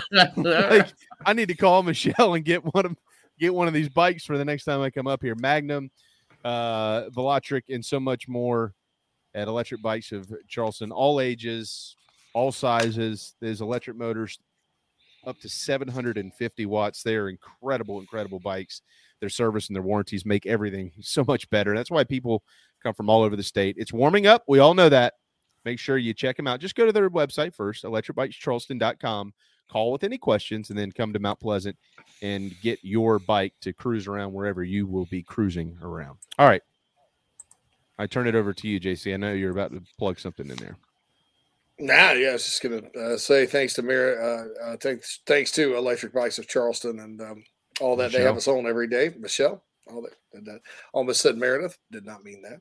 Yeah. But yeah, Thursday to me is the start of the tournament, and it's going to be fun. And Quantrell, I meant to ask Keith about Rebecca Lobo. I don't know enough about women's basketball to know, but I do sense that about her. She probably doesn't like South Carolina. But keep in mind, I mean, she's like UConn through and through.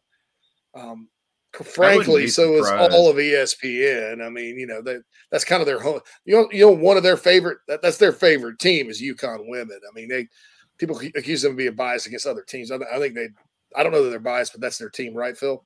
Yeah, I mean, it's obvious there's a bias there, but at the same time, I think Lobo seems to go a little deeper than that. It's got a bit more shade to it than some of the other ones. And I wouldn't be surprised if some tell-all book comes out in the next few years about that 95-96 women's basketball team that might be able to shed a little bit more light against why Lobo hates Staley so much.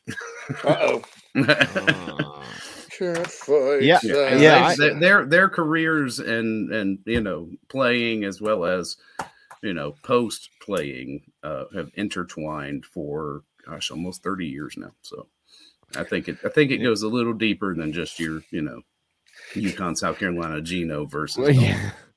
Quantrell asks, isn't Rothstein the guy that had the obsession with tweeting about Frank Martin? Well, he has a saying for like everybody. So like his tweet for Frank was incapable of submission, which of course probably many around here now would probably say, well, he's pretty capable of it at this point. But yeah, I don't know. He's just a little over the top. I want to ask both of you, ask you a question, because you got Pro Day going on right now in Columbia. Who has the most to gain right now of the guys that are working out? Who has the most to gain with the draft right around the corner? If Brooks is on the list, I think he can if he can get a better 40 time, that would really help. So let me throw something at you real quick. I passed this question. This is a pass through question because it was asked him. Bill asked me this, and I mentioned Cam Smith because he's kind of dropped a little bit. But Preston Thorne made an interesting point this morning, and he's right. He said he's been falling throughout the interview process. What do you think it is? I don't know. I'd hate to say. I don't know. I mean, Cam Smith strikes me as someone who's probably extremely honest and confident in the interview process, which to me that would mean I want him on my team because that's what you want that from a corner. I think. Nate Atkins has a lot to gain. I think Christian Bill Smith has a lot to gain. Those two guys are over the radar. But as far as Smith goes, maybe there's some things that have come up. I don't know. I still think he's a high second-round pick. I think the problem's been probably that other guys are ascending with good combines. But we'll see. Maybe they do some one-on-ones today, and he's really good. But I think if it is something that you could trace to the interview process, that's kind of hard to confirm and all that because you just don't know. But there are also, as we all find out from time to time, guys, there are also maybe some franchises that are like trashing him because they want to take him. You know what happens with the draft? Get him to drop down some, yeah. Cam Smith can't cover a bucket of water. Oh man, yeah. By the way, they're going to draft Cam Smith first round. Beef sandwich. But but we all know that happens. Yeah, I mean, you're right. I don't think that you can specifically trace it, but we know that the interview process is ongoing, and that's kind of in the same timeline as to where he's slipped. I don't know. I'm interested. I'm interested to see how high Darius Rush can get his draft stock. I just think he's a guy. We obviously have watched him develop, and we know his story from Kingstree, walk-on wide receiver. We've seen what he's done here, how he's blown up under Torian Gray, but the rest of the country doesn't know anything about Darius Rush. So he's one of the guys. Like, it'd be like us cutting on the TV probably on day 2, and you see early in like the second round some corner come off the board from Washington State or, a major conference, but just a guy you've never heard of, and your first thought is, I never heard of that guy. And I just feel like Darius Rush is going to be a guy who is going to surprise not only us here, but a lot of the country. And when he comes off the board, you're going to, the McShays and these guys are going to, they're going to start to kind of get his story out a little bit where you know what I mean? Like one of those type moments, but now all of a sudden that moment's happening to one of our guys at South Carolina. And I got a feeling he's going to have an outstanding NFL career. So I'll be interested to see kind of how he does at Pro Day today. Cause there hasn't been any dips, JC. Like, it hasn't been like, oh, his stock rose because he ran a 4.38 40, but then he couldn't do anything else. Like, everything he's done has improved. He's 6'2", too. He's got length and speed. He's long. That's that length is very important these days. That's what everybody says, at least. But at corner, especially. And so I for a kid like that out of Kingstree, his only offer was South Carolina. Lance Thompson recruited Darius Rush and Sherrod Green. Those are his 2 guys. So there you go. Yeah. There you go. Everybody wants to hate on Lance. There you go. He had 2 starters. But anyway, really happy for him. Point there too. And all that. When he was listed as a starter. We'll roll back. I've got some questions in the Nana Sports chat box because we got to get another break because we got 10 minutes to go here with some more stuff. I do have some thoughts on some of these other guys. Greg has some questions about exit interviews with Beamer. Yep. I'll go. Ryan continues to hype the Jayhawks. I think Ryan lives in Kansas, so rock chalk Ryan. I think he lives like in their basketball gym. Yeah, he's like right there. He lives. I live under the bleachers in Allen Fieldhouse. Hello, friends. They call it the Fog, right? Fog Allen Fieldhouse, yeah.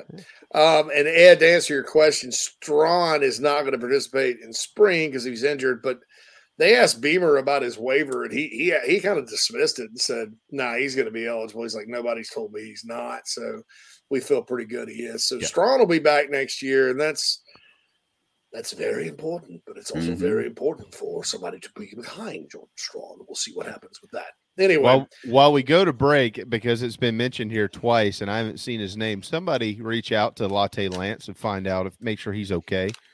Kreger said he did an impersonation this weekend and was like, "Shoo, buddy." Yeah, well, it's Monday and he ain't around. That make someone check all the local jails and stuff like that, and let's make sure he didn't get locked up or something over the weekend. We'll give you 2 minutes to figure it out, and then when we come back, hopefully we've got an answer on Inside the Gamecocks.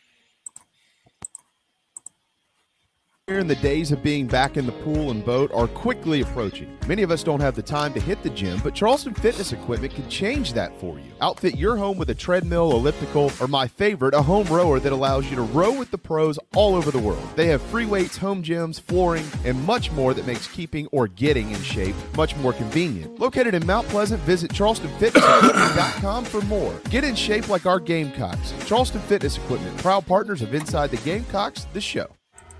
Are you looking to buy a new home? Kevin O'Connell with Union Home Mortgage is a local mortgage expert and Gamecocks fan servicing North and South Carolina. Whether you're buying a home, building your dream home with new construction, or turning your equity into cash, UHM's world-class service will ensure you find the perfect mortgage to achieve your home ownership goals. Call Kevin at 803-906-0244 or visit UHM.com today. Union Home Mortgage is an equal housing lender in MLS 2229, LONMLS 772182. Daddy, I want you to take me to Disney World. Horror.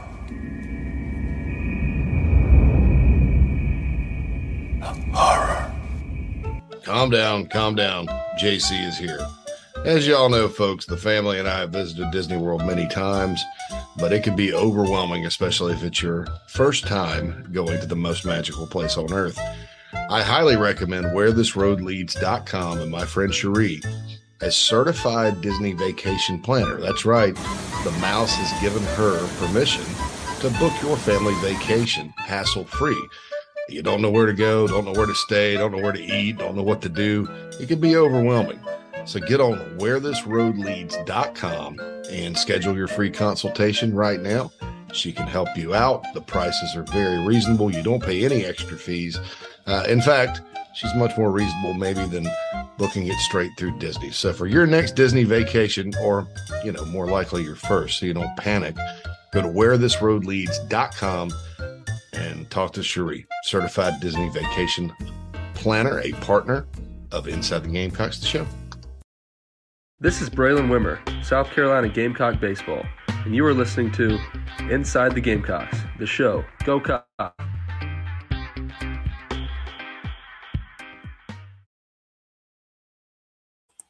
Welcome back to Inside the Gamecocks, the show, everybody. Final segment of the afternoon. Happy to have everybody back on a Monday, except for Lance. Lance, are you out there?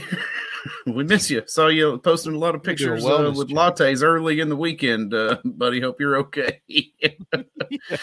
But Lance is sleeping until Tuesday. Yeah, that's all right. Maybe he had the day off. Yeah, we never know. Or either that or it's his spring break for some reason. But brought to you by Express Sunrooms in Columbia. Don't forget, John Barber and his team be happy to talk to you about some more sunshine in your life. 803-446-4662. Mention you heard it here. He's willing to give you $500 extra off of your project cost. Who else have we missed here? We've got very limited time. Yeah, very limited time. But I know that there are a couple of questions in here for JC to answer. One of them, I didn't understand the question, JC. What do you guys know about exit interviews from Beamer and his staff regarding transfer portal players? Represents a golden opportunity for growth in terms of recruiting your own roster. I mean, they always go well. I mean, if there's an issue, then the kids usually get in the portal. But you know what? Marshawn Lloyd's exit interview went perfect. Yeah. Saw what happened there. Gene Bell, I don't think maybe he got to his exit interview. Maybe he didn't.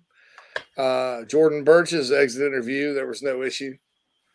So I think, but I think Beamer does a really good job doing that, stuff like that, though. I think that's kind of one of his strengths as a coach is that, he's developing a relationship with, just about every one of his players. Now, look, that doesn't mean you're not going to have transfers because, as we just saw, people make decisions for things other than that. But I agree. It is a great opportunity to recruit your own players. But these days, Greg, everybody's doing that all the time. It's the way college athletics is. By the way, I didn't even know Georgia Tech had made a coaching change in men's basketball, which shows you how much Georgia Tech matters these days. Unfortunately, Josh Pastner out. Yeah, Damon Stoudemire, Mighty Mouse, has taken that job. Interesting hire, I think. Maybe it's try something new in that market. It is, I do think with Atlanta talent, he'll have some clout because he's got an NBA background or whatever. But we'll see kind of how that goes. With that. So Damon Stoudemire, next head coach at Georgia Tech. Also, one thing we didn't mention about the draft, we're talking about the draft, is the Carolina Panthers and the Bears made a blockbuster trade. How about that?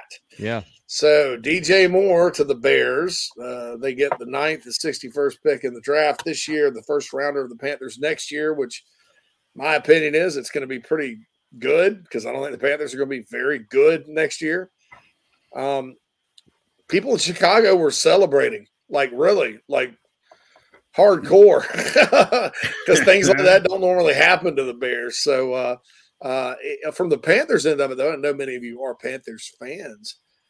I don't know, man. Unless they – because, see, C.J. Stroud's growing on me, and I'll tell you why. I started thinking about it. This kid did throw for 348 yards against Georgia's defense. Mm-hmm. Now, he had a great supporting cast, but in the NFL, you're going to play with pros. So, Stroud may be growing on me, but, man, they go in another direction than Stroud. They use that to take Anthony Richardson. Man, maybe Anthony Richardson leads him to the Super Bowl. He's got that type of upside, but I just haven't seen it. And I'll say this like I did last week with Anthony. You have to think, how much better would he be right now had Dan Mullen stayed at Florida with Mullen's track record with quarterbacks? But at the same time, if I'm a Panthers fan, I'm like, you better not screw this up. And I don't know how. Well, even Stroud to me is not a guy I look and go Super Bowl winner or something like that. I mean, it's not a Peyton Manning type guy, Eli Manning type guy, or name your elite quarterback. I don't know. What do you guys think? I think the same thing I've thought about this whole QB class. Yeah. No, I'm with you. I know where you're going with this. Yeah. Mm-hmm. I know exactly where you're going with that. It's a hyped class. Yeah. Right? It's a hyped class. I don't Will Levis is a guy I think that has the tools, but Bryce Young has the tools. Overall, I think it's we're not going to know anything about this class till 3 or 4 years from now. I think as far as his players go, the two kids are Will Anderson is originally from Georgia. That's why I keep thinking. I think I've made the mistake of saying he's from Georgia. He's from Georgia, but he played at Alabama. To me, the two SEC defenders are the sure thing. I think it's a down year at corner. I mean, they're talking about the Gonzalez kid from Oregon going in the top 10. I don't know about that, Peter. The kid from Northwestern's the top tackle. I think he's good. Is he? I think overall the draft class is kind of down. When you're talking about first rounders, I do think there's a lot of value in the middle rounds this year. You mentioned Rush earlier. Yep. That kind of guy. I think, I'm surprised the kids from Clemson, like when you talk about defensive linemen, Murphy and Breesy are not slated higher. Just because I would take one of those guys over one of these quarterbacks just because they're just better. But I don't know. So they're not the Power Rangers. The Power Rangers. You remember the Power Rangers, Phil? A few years ago, they were the Power Rangers. They were like the Wonder Twins. Rangers, right? Dude, y'all are winning the national championship. And you're calling yourselves the Power Rangers. I mean, okay. Call yourself the Wonder Twins. Form of water. Power Rangers. Taking pictures in the suits and everything for that. It was really weird. I mean, it was just. Not to whatever. Respect them Power Rangers. Yeah. Sorry. Respect them Power Rangers. All right, we got to go. Yeah. To Jan's question earlier, I think Brad Brownell was safe. I don't think there's any way you can can him after the year they had. And Greg asked, how are the details of looking for Carolina baseball before SEC baseball play gets underway? Outside of my stat that I read earlier about the leadoff guy, I'd say pretty good. I'll tell you what, boys and girls.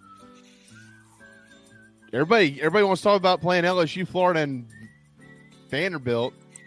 You can't take anybody lightly in the SEC. You can't take it lightly at all when you go to Athens, Georgia. And their top two hitters, Charlie Condon and Connor Tate, are hitting .516 and .517 with a combined 54 RBI and 13 home runs. So, yeah. It'll be a challenge. It always is down there. Great always is. Can't wait. So, well, we're going to be back tomorrow. We do have superstar Hale Lunch Pail McGranahan joining us. That's right. Hale's in.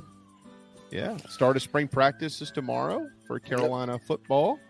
The mental edge will return the next Tuesday, by the way. We'll return next. Gotta give Sawyer. And if this is the first you're hearing about it, Sawyer, I apologize. It was right up against the show stump coming on, so I got to let you know. We're going to let Sawyer rest this week. Spur used to say, we're going to let him rest. Someone throw a penalty flag at Saunders only being here for 6 out of 120 minutes. It's unacceptable. Thank you, sir. All right. And for JC and Phil and all of you, thank you so much for watching Inside the Gamecocks, painted garden in black by a couple of painters. We'll see you tomorrow.